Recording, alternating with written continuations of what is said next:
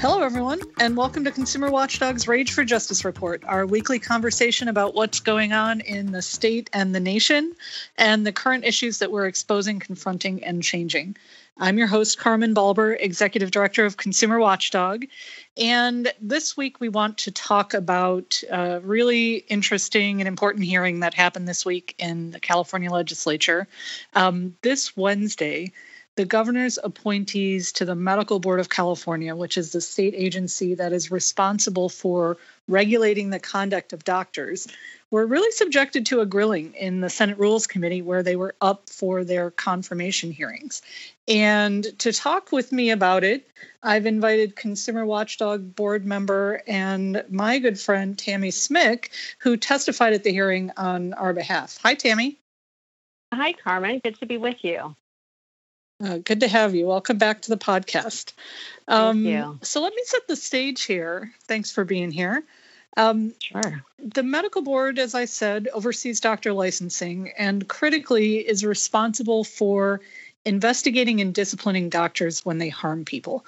And the governor had 3 physician nominees to the medical board up for confirmation in the Senate Rules Committee this week, 2 of whom are former presidents of the California Medical Association, which has a long and shameful history of standing in the way of simple, common sense patient safety reforms. And so we submitted a letter in opposition to those 2 former CMA past presidents. And it was a fairly contentious confirmation hearing with some hard questions put to the nominees.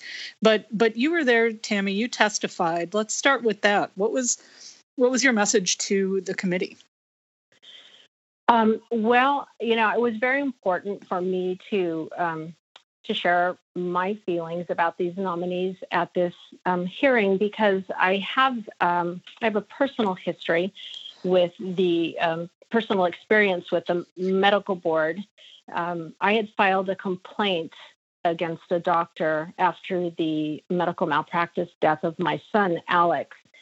And it was a really difficult process to get through with the medical board. It took 4 years from the time that I filed my complaint to actually a decision and a discipline on the doctor. But it was very frustrating. I wasn't kept informed of so many things along the way. We were pretty much kept in the dark about what was happening. And the accusation process finally took place. An accusation was filed against the doctor. And we were pretty hopeful at that point that the doctor was going to receive discipline. The recommendation from the Attorney General's office was revocation or discipline in the form of suspension of the doctor's license.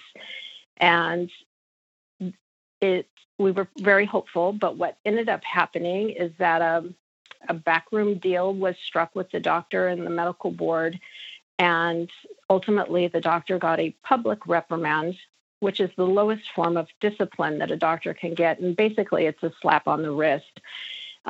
We were devastated by that decision. The doctor continued to practice during that whole 4 years of the investigative process and continues to practice to this day, even though he was accused of multiple negligent acts in his care of my son, which ultimately led to my son's death.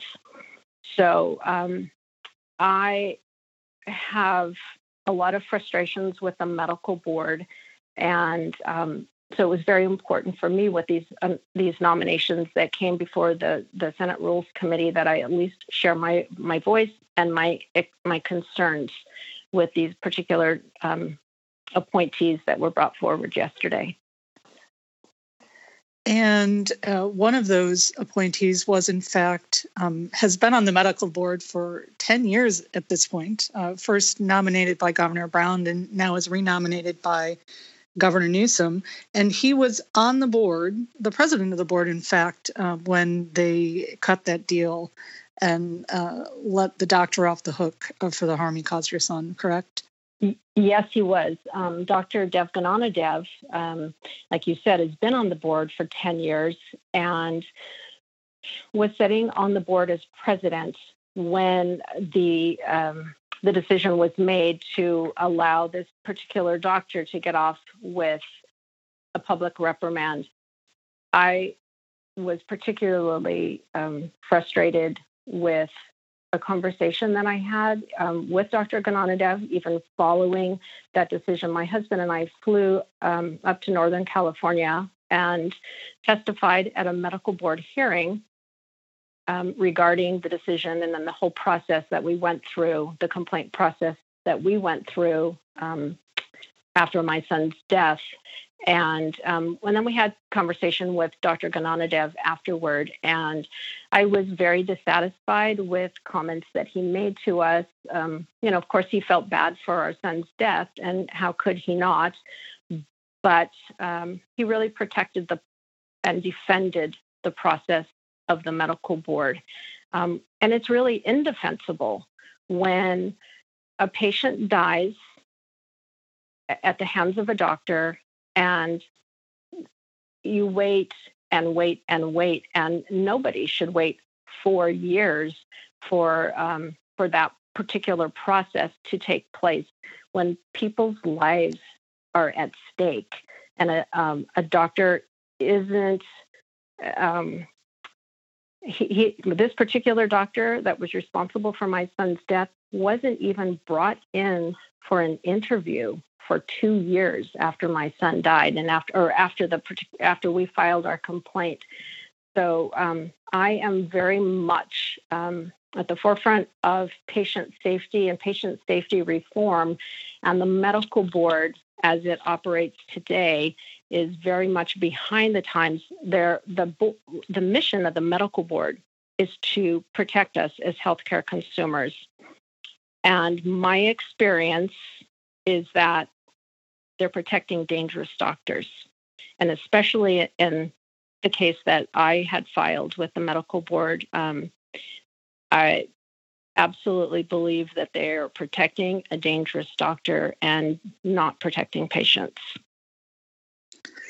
Well, and I think that's a really important point, because it is not that anyone particularly thinks these two nominees, Dr. Dev Gnanadev and Dr. Richard Thorpe, are bad people.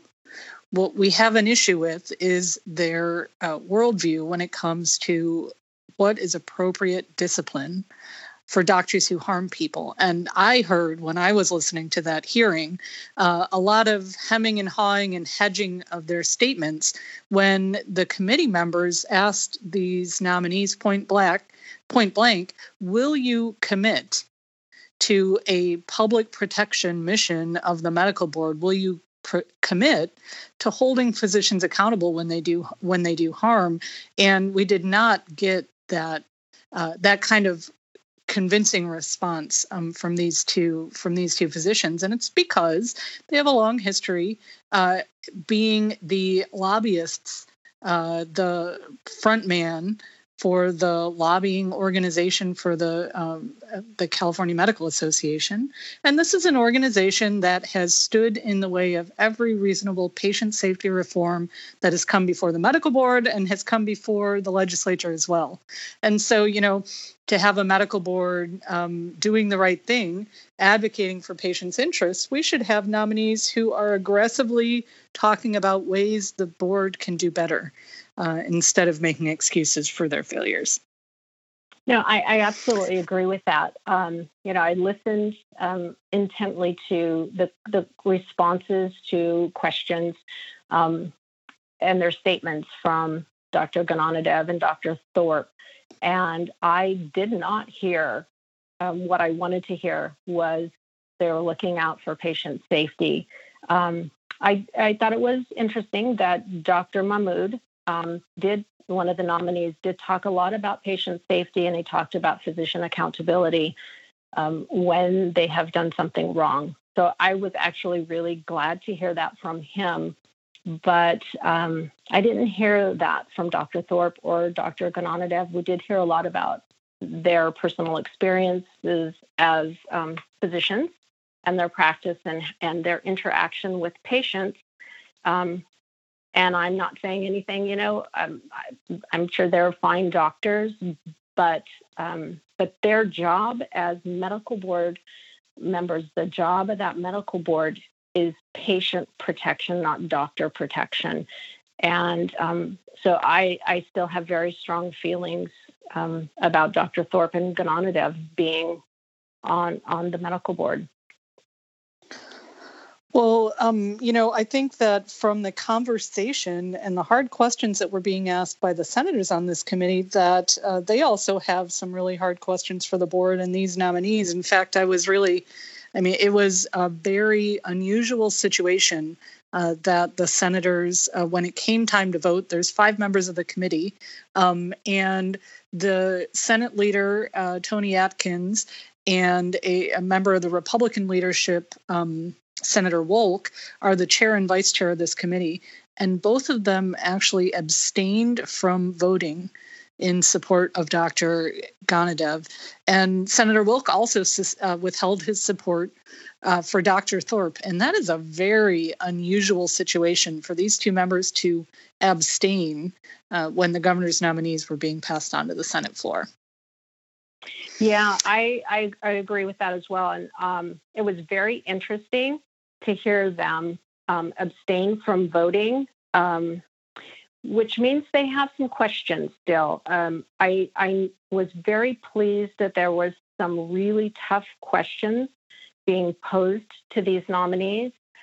And so I was very glad. I could tell that some of the senators had done some homework and asked very tough questions of the nominees. I think it's very telling when a senator abstains from voting. They weren't quite ready to say no, but I could tell that they still had concerns. Well, and the other big thing that so they brought up a lot of hard questions for the medical board, why it takes so long to finish investigations, why the board doesn't interview complainants when you submit a complaint to the board, why all of these different public complaints are coming forward. And I should note importantly that in addition to you, there were many other members of the public who shared their stories, shared examples of the medical board failing their families in opposition to these nominees. And the other big thing that the senators raised was this question, this appearance of conflict of interest, this appearance of regulatory capture, the idea that physicians are policing their own and doing it poorly because of a physician bias instead of a patient safety bias. And the key problem with that is that the medical board in and of itself was created or was built up to be the response to a move all the way back in 1975 by the legislature, when the legislature took away legal rights of families harmed by medical negligence, capped compensation in cases involving lost quality of life and deaths, like the death of Tammy's son, and said that, don't worry, we took away your legal rights and you've lost all of this legal deterrence that right now helps make patients safer, but the medical board's going to fill that gap. The medical board is going to step up its enforcement, hold dangerous doctors accountable, and so you don't need to worry about all those rights we just took away. And of course, that never happened.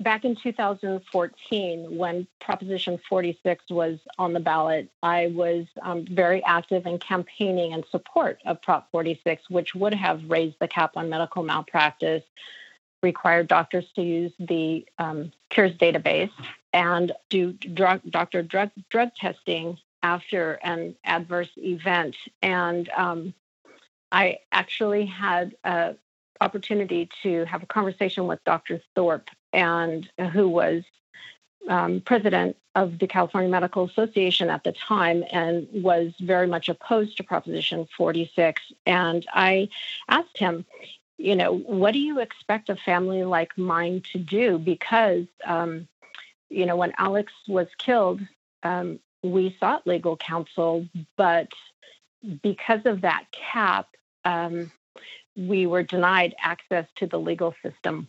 And so I asked Dr. Thorpe, what do you expect a family like mine to do? We need justice. We need accountability when our loved ones are harmed or killed. And he said, that's what the medical board is for. And we were, in the early stages of our complaint process with the medical board. And I was hopeful that this, governmental oversight regulatory board would do the right thing and hold this physician to account. Because that's really what we always wanted. It was, for us, it was never about getting money, but it was about enforcing accountability and getting this doctor to change his ways. And so we trusted that the medical board would do the right thing and hold this doctor to account, to discipline him or help rehabilitate his ways of practicing. And we were completely failed by the medical board. Our son died, and we have received no justice in any way, either from the legal system or from the medical board. And it's a very, very difficult thing. Not only to lose a child, to lose a loved one, or to be harmed yourself by a physician, the one that you entrust with your care or your loved one's care, but when they do such egregious harm or cause a death, and then the board who is responsible for oversight of that license for that physician really protects them and doesn't protect the healthcare consumer, it's frightening. Well, that statistic and all of the other things that you've just mentioned are the reason we put the Fairness Act on the 2022 ballot that would, again, work to change the malpractice cap. It would update the malpractice cap, index it for inflation, and let judges and juries decide in cases of catastrophic injuries or death what the appropriate compensation is for a family. So you do have access to justice, and physicians are finally held accountable. So that, at least, our listeners have to look forward to on the 2022 ballot to restore some justice to families like yours. Thanks so much for testifying, Tammy, to you and to all the other families who testified as well this week. Thank you, Carmen. Thanks for talking with me today. Thanks to everyone for tuning in. And as always, remember to subscribe to the podcast on SoundCloud, Stitcher, Apple iTunes, or wherever you get your podcasts. I'm Carmen Balber, and this has been the Rage for Justice Report.